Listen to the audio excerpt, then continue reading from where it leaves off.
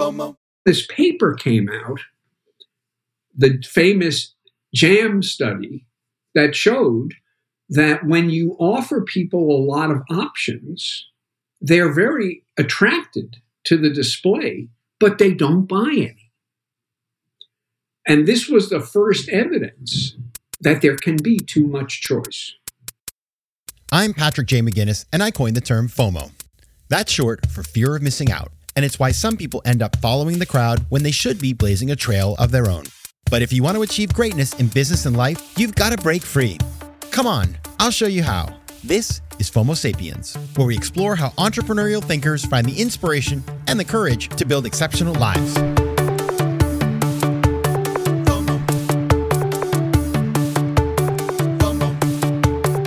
Welcome back to Season 11 of FOMO Sapiens, the show for entrepreneurial thinkers. I'm your host, Patrick J. McGinnis, and today we are talking to Barry Schwartz, the author of the seminal book, The Paradox of Choice. I read that book when it came out. I loved it. It changed my thinking. And then a friend introduced me to Barry, and as you will see, we vibe. Now, if you aren't familiar with Barry, he is an emeritus professor of psychology at Swarthmore College and a visiting professor at the Haas School of Business at Berkeley. He has spent 50 years thinking about and writing about the intersection between economic psychology and morality. He's written several books that address this interaction, including The Battle for Human Nature, The Costs of Living, Paradox of Choice, Practical Wisdom, and more recently, Why We Work. And he has spoken 4 times at the TED Conference, with TED Talks having been viewed by more than 25 million people. So he's an incredible guy. This conversation's fantastic. It's about decision-making, one of our favorite topics, and so in line with taking bigger swings, the theme of the season, because if you don't know what you want and you can't decide, you cannot swing at anything. All right, now, we're going to go straight into the interview today. I have a new opening question for this season. Got to keep it spicy. So I started our conversation by asking Barry this. Tell me something unexpected you learned about yourself that changed everything. What I learned about myself was that I would never be the starting center fielder for the New York Yankees or the point guard for the New York Knicks. That was the future that I envisioned. But, you know, I was 5 feet tall at that time and very, very, very wide. And it was clear that my future was not going to be in professional sports. So I had to look around for something else to do with my time. Thank God that you did, because listen, I don't know. The Knicks could have used me if I were any good. The Knicks could use anybody at this point. That's for sure. So I'm very excited to have you here. You wrote a book that I remember reading, kind of blew my mind when I read The Paradox of Choice. And then you have had more than 25 people watch your TED Talks. You have done something really... 25 people? 25 million. 25 million. Yes, it's amazing. I probably watched it 25 times, just me. But you've done something that's really hard to do in this world, especially in the academic world, which is that you've created something that has really gone wide. And I want to start there because, you know, why is it, do you think, that this topic, the paradox of choice, really has just, you know, it's become such a perennial focus for people? Well, you know, it's interesting. When I initially suggested it, it was almost regarded as nonsensical, because what an economist would say is, if you add options and I don't care, I'll ignore them. And so you haven't made my life any worse. On the other hand, somebody who does care may find something that they want that was previously not available. And so anytime you add options, you make somebody's life better. You make nobody's life worse. So just keep adding options. And here I am suggesting, well, no, I mean, there's something good about adding options, but there's a dark side to it. And so it was regarded as really almost a violation of the ideology that governs, you know, democratic life and the exaltation of freedom. And then about 6 months after the book came out, there was an editorial in the New York Times. I don't remember what the topic was, but there was one sentence that said, "And as everybody knows, there can be too much choice." So it went from being ridiculous to being self-evident in the space of half a year And, the book has really had legs. It's 20 years almost. And I still get emails. I still get invited by people like you to talk.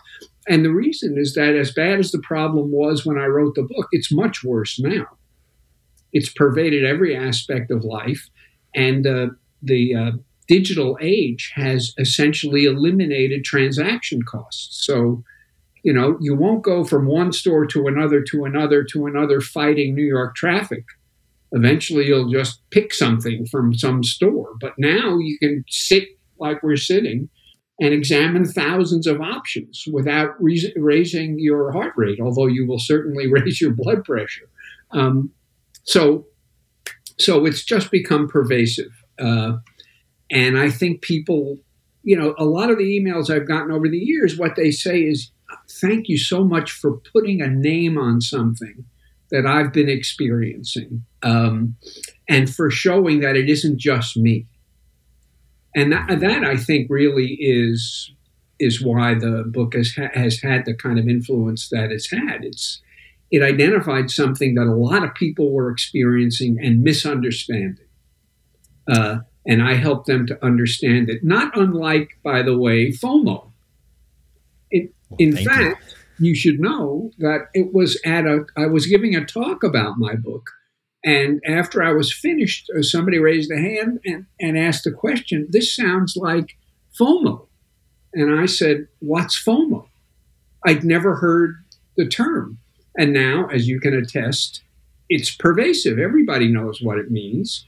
And of course, a lot of what I had to say in my book is exactly that idea. When there are so many options, it's almost impossible to avoid fear of missing out. And the result is that either you don't pull the trigger because you don't want to miss out on something better, or you do whatever you do and you're convinced that just around the corner there was something that was better if only you had waited. And so you spend your life mostly thinking about a perfect next decision rather than making any decisions at all.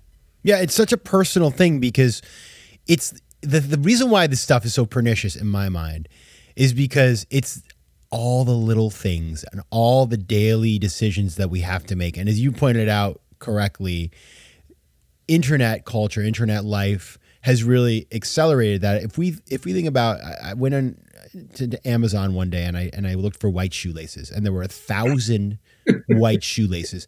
You're at the point where like you just don't even want to bother. It's like, screw it. I'm just gonna like find a way to use some string that I find in the bottom of my closet somewhere. So it is everywhere. I want to go back to the early days when you formulated this idea, because what's so beautiful about the other reason I think why it's done so well is because not only is it something that we all feel on a daily basis, and then when it's presented to us, it feels so obvious. You're like, of course, that makes a ton of sense to me. But also, it's one of these things that, if you think about it, it's just so, while it feels so obvious once you've heard it, like you said before, it is counterintuitive. It's like going against conventional wisdom. Yeah. How did you actually, I guess in the context of your work as a professor and a thinker, how did this come up?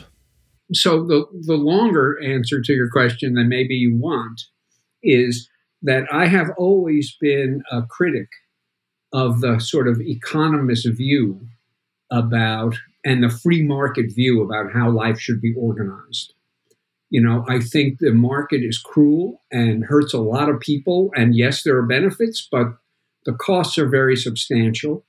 And so I've been a persistent critic of that kind of market-based thinking about how society should work. And every time I make that argument, someone would say, yes, but freedom. The market caters to freedom. And I would, open my mouth and nothing would come out because it did. Who's to tell me whether I want chunky peanut butter or smooth peanut butter? Damn it, I'm going to decide this for myself. And the more things are out there, the more you enhance freedom. And it's not just about stuff. It's also about lifestyle decisions and career decisions and, all kinds of really big things. So I was stumped. And then this paper came out, the famous JAM study that showed that when you offer people a lot of options, they're very attracted to the display, but they don't buy any. And this was the first evidence that there can be too much choice. It was a study done by Sheena Iyengar, 25 years ago. And this is what got me going, because now there was empirical evidence that the one argument stopper against me was a very mixed blessing. And freedom was good, but there can be too much of a good thing. And we were moving every day faster and faster to creating exactly that situation. So I started looking around for evidence that was consistent with that view. And of course, there was a lot of evidence, but no one had put it together in exactly this way because, as you put it, the received wisdom was so strong that it just wouldn't occur to anyone to put their finger on that as a source of the problem. FOMO. FOMO. Tell me if this sounds familiar. Your business gets to a certain size and the cracks start to emerge. Things you used to do in a day are taking a week. You don't have one source of truth. If this is you, you should know these three numbers: 37,000, 25, 1. 37,000. That's the number of businesses which have upgraded to NetSuite by Oracle. 25. NetSuite turns 25 this year. Happy birthday. That's 25 years of helping businesses do more with less, close the books in days, not weeks, and drive down costs. 1, because your business is one of a kind, so you get a customized solution for all of your KPIs. Those are key performance indicators in one efficient system. Now, FOMO Sapiens, you know the show is all about making better decisions. And with this product, you can make better decisions because you have all the information you need right in one place. Right now, download NetSuite's popular KPI checklist designed to give you consistently excellent performance absolutely free at netsuite.com/FOMO. That's netsuite.com/FOMO to get your own KPI checklist. Because you know what? KPIs are better than ice cream. netsuite.com/FOMO. Sheena Iyengar, yeah, that study is it. You mentioned it in the book, and she's actually been a guest on the show. So we had a nice conversation about these topics. What is so interesting to me is you wrote the book.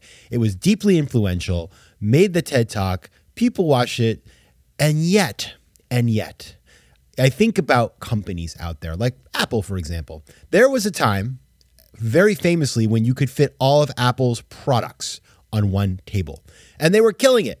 Now you go to the Apple store, I mean, the amount of choice, just in terms of the iPhone line, it's stressful. Yeah. You go to the typical retailer or company, and they are totally rejecting this very, very sensible insight that you have sort of brought to bear. Why? I'm sure you work with companies all the time. People call you up, talk about why don't we just listen to the advice that you've given us? I have a feeling I've done less talking to companies than you might think. But when I have talked to companies... Well, they should be calling you. That's all I gotta say. When I have talked to companies, I find that there's a kind of a split. The younger people, people in their 40s, not quite corner office, but almost corner office, resonate. And they see in what I'm saying a future path that's very different from the current path. The older people are so steeped in the kind of orthodoxy of marketing that they simply can't imagine that what I'm saying should actually influence what they do. So what has happened, I've noticed often, is that people make changes for completely different reasons and discover the changes are incredibly successful. And then I come and give a talk and it helps them understand why the changes were successful. I'll give you one concrete example. A huge builder of housing developments. And the standard is, their standard procedure was there'd be 6 or 7 model homes. You'd pick the one you wanted, and then you'd go to the design center and outfit it. And there were a million styles of kitchen tile and bathroom fixtures and rugs and you name it. And they would spend an average of 20 hours with each customer in this design center. And it was very expensive, in addition to maintaining the inventory of all these different options. So they decided they would streamline what they offered. And their hope was that it wouldn't cost them much in sales. And what they found is sales went up, home sales went up, upgrades went up, and consumer satisfaction went up. And they just, they were prepared for things to go down, and their hope was that it would go down less than the amount of money they were saving. And much to their amazement, everything went up. So they were offering people less, and people somehow thought they were being offered a better product. So they couldn't figure out why this happened. So I get invited to give this talk, and I give my talk on the problem of too many options. And it's like you can see the light bulbs going on over everybody's head in the audience. So that often happens. People will make a change for another reason and discover that there are benefits to that change. And there are counterexamples, right? In the US, Trader Joe's is remarkable for two things: very limited options, and people walk out of Trader Joe's with a bigger smile on their face than they walk out of any other supermarket. And I don't think they did that because they somehow knew that there was a paradox of choice problem. They did it to manage inventory and be able to maintain low price, competitive prices, and so on. But the non-Walmart model has proven to be extremely successful. And there's a supermarket chain called Aldi, which I think has some presence in the US, but is massive in Europe. And they do the same thing. There's basically the Aldi brand of everything. And, instead of taking 3 hours to shop the way it might at Walmart, it takes you 10 minutes. And is their tomato sauce the best tomato sauce you could get? Probably not. Is it good enough to cover your spaghetti? Almost certainly yes. And you have found an extra hour in your day to do other things. So, but mostly you're right. I think what's going on is that when somebody comes into your store and says, "Do you have an X?" and the answer is no, the lost sale is extremely salient. On the other hand, when somebody comes into your store and buys $20 worth of stuff instead of $60 because you've tortured them, that's not salient. Because after all, they come to the checkout and they bought stuff. So you don't know that they would have bought more if you'd made the decisions less of a problem. So it's very salient when somebody says, "Do you have it?" and you have to say no. It is not salient when somebody doesn't say anything, just walks to the checkout completely worn out and, buys a third of what would otherwise be purchased. So it's partly, I think, that. It's very interesting you bring up the Aldi example, because it's a hard discount model. It comes from Germany originally. And I know this deeply well because I tried to do a similar concept in Turkey. I invest in this company, but we had too many things and we failed. And it was very poorly executed. It was a disaster. But I remember studying this model. And not only is it that you have a slimmed down, very select set of choices, but because of that, the complexity of the business is lower. You can make everything is private label, so you can make it cheaper. So it's like this very well thought out thing that comes out of Germany. And it makes me think about the cultural element of this, because you kind of hit it coming in. In America, we associate more choice with freedom. It's like an American value. I want to be able, I want 50 of these things. I want to go to the store and I want to have everything I could ever want, and I want to buy more and more and more. And of course, that is changing generationally. I think people, whether it's because they're worried about the environment or they just kind of sick of all the stuff, we have had some changes there. But when you think about the cultural elements, your book's been sold all over the world. How do you think about different societies and how they view choice? There's a very interesting study that was done at Stanford where people see like a 5-minute video of somebody doing very mundane things, comes home from work, gets into comfortable clothes, makes a snack. That's it. No sound. You're just watching this person do very ordinary things. And when the video's over, you ask the people who've watched it, how many decisions did this person make? And the interesting thing is that Americans will say 25. If you ask people from India who watched exactly the same video, they'll say 3. So built into the kind of mindset of Americans is everything's a choice and everything should be a choice. built into the mindset of people in India is a whole different sort of map of the world. Most things are not choices. Most things are the product of habit or tradition or what have you. But the choices leap out, and life, the point of life is not to maximize the amount of choice people have. The point of life is to fit in to a community, to a family, to a religious tradition, what have you. Largely do what you're supposed to do, and that comes from other sources than yourself.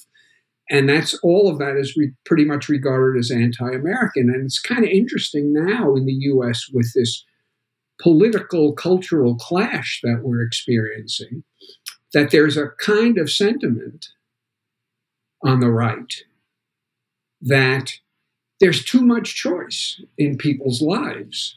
And we really need to tell people what books to read, what gender to be, and so on. And it's kind of ironic that this thrust is coming from the strongest defenders of the free market historically. They think it's fine for there to be 500 different kinds of cereal on the shelf. They just don't think it's fine for there to be books that talk about trans people or gay people or choices about what to do with your pregnancy and so on. So there's a kind of open up the market as much as you possibly can, but close down the culture as much as you possibly can. We'll see how that plays out. It's not playing out very well at the moment. FOMO.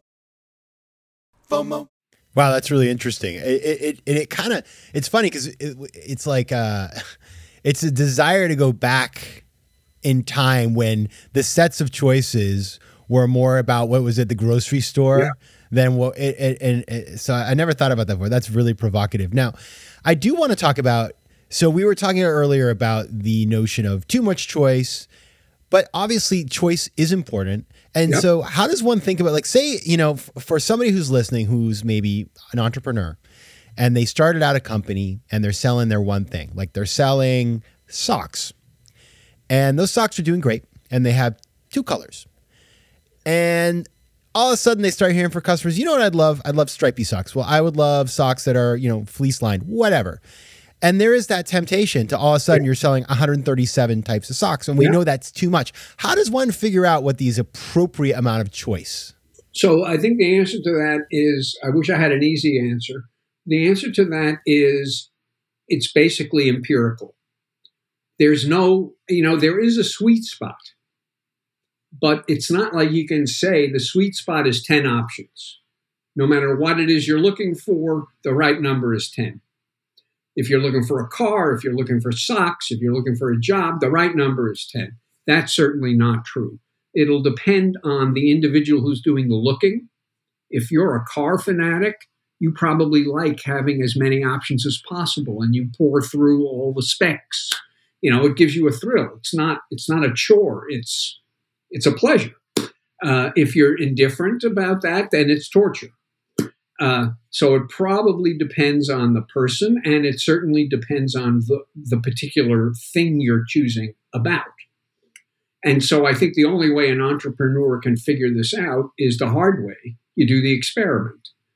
If your eyes are open, you will reach a point where you've given people a headache rather than an opportunity to get exactly what they want. And then you start to dial down the number of options. So you're in the sweet spot. There have been a couple of studies that suggest 8-10 items options is the sweet spot, but they were about really trivial choices. And I would be very reluctant to suggest that that's the model for choice in general.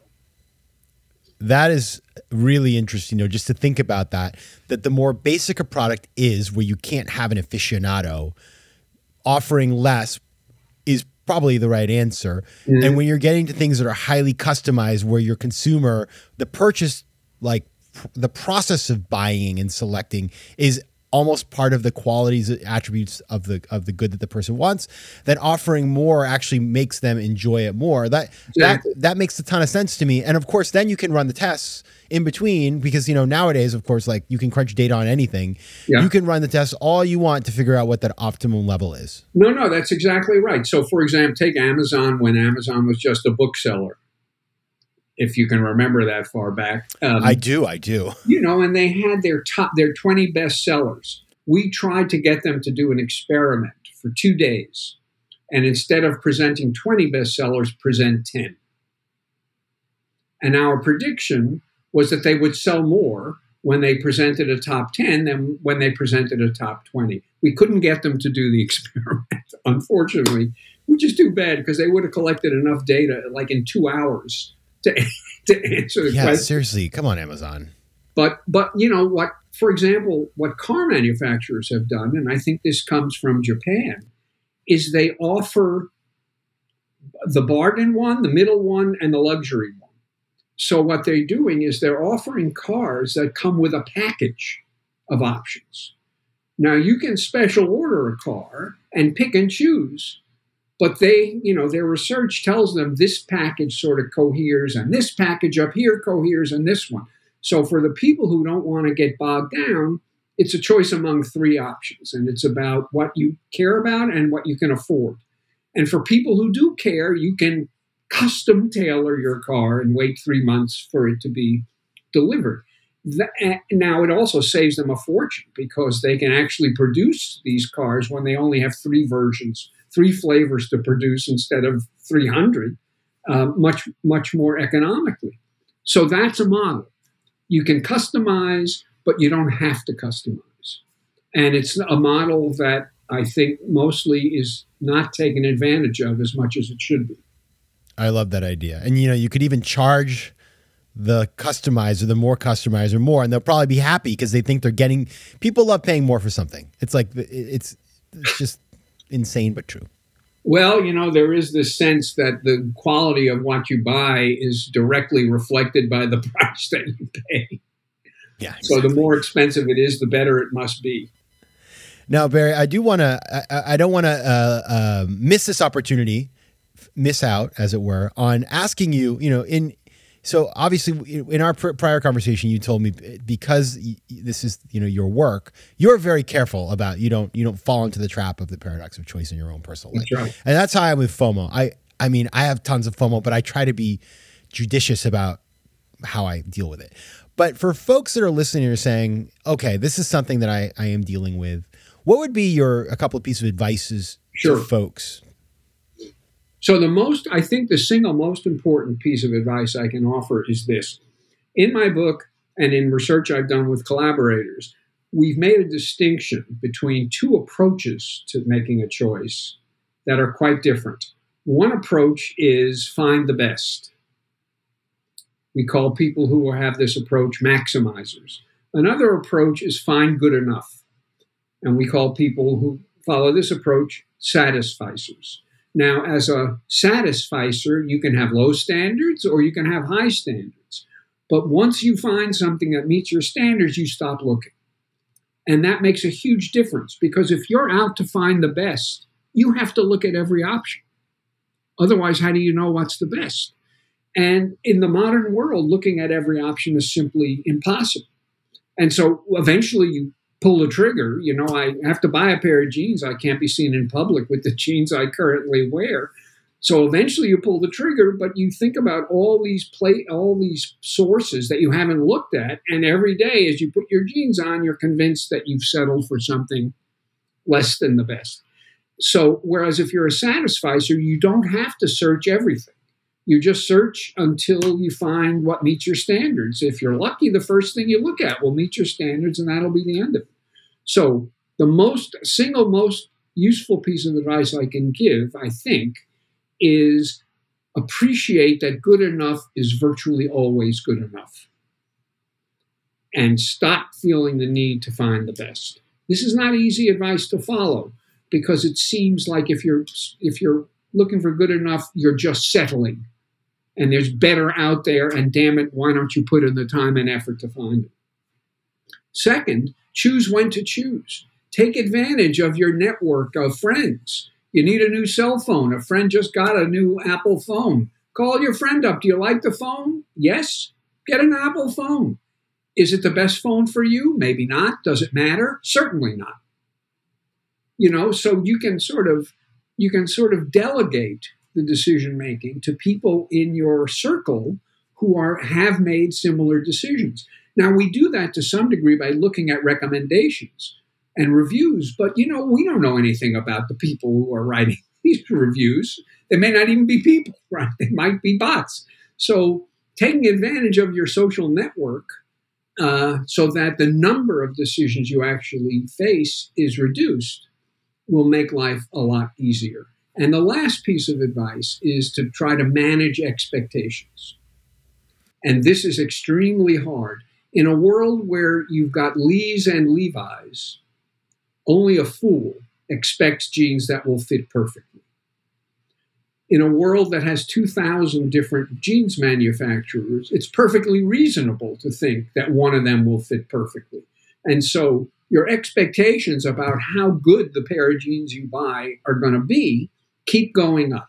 And so you finally buy one, and what you ask is not, is this good, but is this as good as I expected it to be? And if your expectations are on the roof, the answer to that question is always going to be no.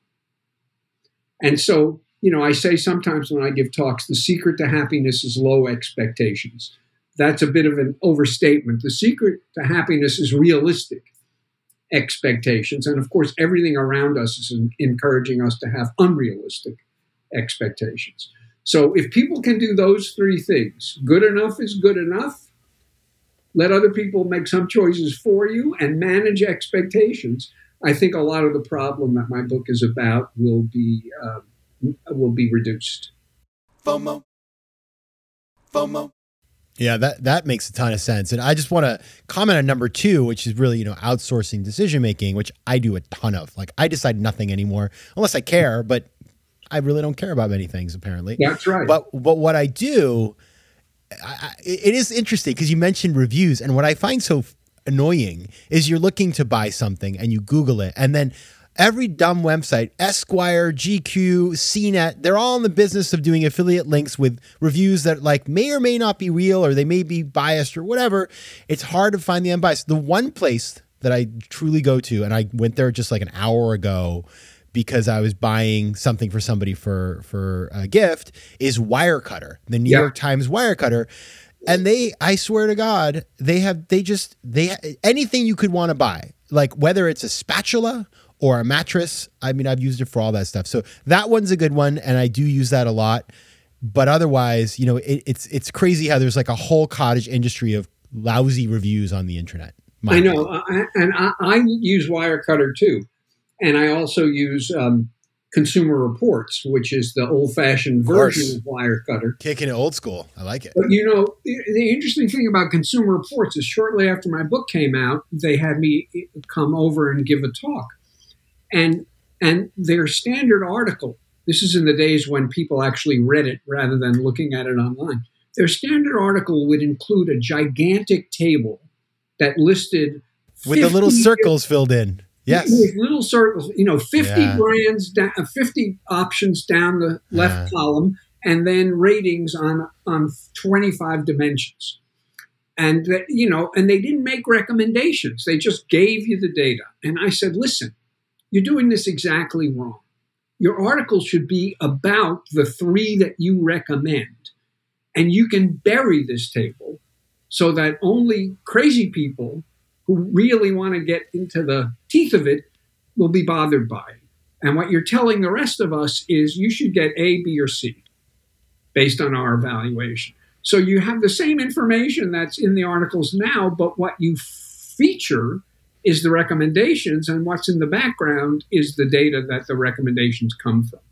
And they have increasingly, I pat myself on the back, though I have no reason to believe that this is because of my suggestion, they've increasingly done that. They still have these gigantic tables, but you can read an article and know what they think is worth having.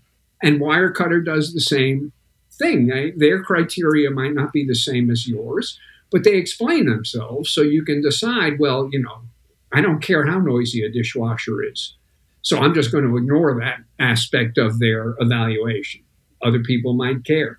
So you can get a sense of why they come to their judgments without having to just follow them slavishly. And the key thing about both of those organizations is that they are not for profit.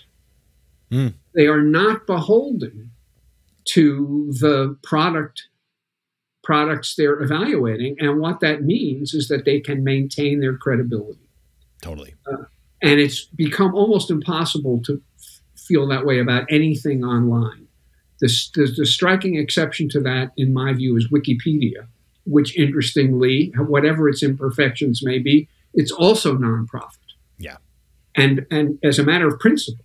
So they have never compromised their standards, and they are really doggedly committed to doing what they want, what they are intending to do as well as they can on essentially a shoestring budget. And it's amazing because every other website you can think of has lost, or search engine has lost credibility. Yeah, everybody's on the take. Everyone's on the take, and Wikipedia is not. And it's not an accident that they've maintained their integrity. Now, Barry, we're going to move on to the lightning round. Okay. Because I have 4 questions for you. So let's get going right now. 4 questions. Is this Passover? Dayenu. Is that what we're doing here? All right. So number 1, what is a favorite quote that you like? An economist named Fred Hirsch said this years ago. The more that is written in contracts, the less can be expected without them. In other words, contracts have replaced trust, and we're all the worse off for it. Number 2, name one book besides your own that every FOMO sapiens should read. Well, I think the one that's had the biggest influence on me is an old book called The Great Transformation, written by an economic historian named Karl Polanyi. He was writing right after World War II. Wow. He explains how capitalism began and how it transformed the nature of society. So I think he's after pretty big fish. And it just changed the way I see everything in the world. Wow. Okay. That's a great one. I'd not heard of that. No, I mean, it's 1 million years old. Number 3, what is one piece of advice you would give your younger self? Well, I think what I said to you a few minutes ago, good enough is good enough. For sure. And finally, what is your most important memory? It is the day I went with my best friend to an amusement park in Westchester and managed to convince her that she should stop being my best friend and start being my girlfriend. I had been making this argument unsuccessfully for quite some time. And then on that day, somehow, she saw the light, and we've been married for 57 years. It is so hard to break out of the friend zone. That is impressive. It's true. We became best friends in junior high school, and it didn't help that I weighed 190 pounds in my 5.5-foot body. I was hardly a catch, but yeah. I had to convince her to see past what I looked like to my core. And eventually she did. And then I lost weight to sort of give her a gift for having been so charitable to me. Wow. So that I think is my most memorable. I mean, certainly it's the moment that had the biggest impact on the direction my life took. She did not have the paradox of choice. She made her choice. She made her choice and stuck with it. All right. Barry Schwartz, author of The Paradox of Choice and just the master of all things choice. Thank you so much for being here. It's really been a pleasure, and I hope you don't mind that I steal FOMO every chance I get when I give talks these days. I'm giving you a free option. No, you don't have to pay me for that. Just use it in good health. Thank you. FOMO. If you like today's show, please be sure to rate it and recommend it to your friends. And as always, you can find me on Instagram at Patrick J. McGinnis, on Twitter at PJ McGinnis, and on the web at FOMOSapiens.com or PatrickMcGinnis.com, where you can get all kinds of free resources to live a more decisive and entrepreneurial life. FOMO Sapiens is recorded in New York City. Theme music is by Mike McGinnis, and editing and post-production is by Josh Elstro. If you like today's show, please be sure to rate it and recommend it to your friends. And as always, you can find me at FOMOSapiens.com and at PatrickMcGinnis.com. To advertise on FOMO Sapiens, reach out to contact@FOMOSapiens.com.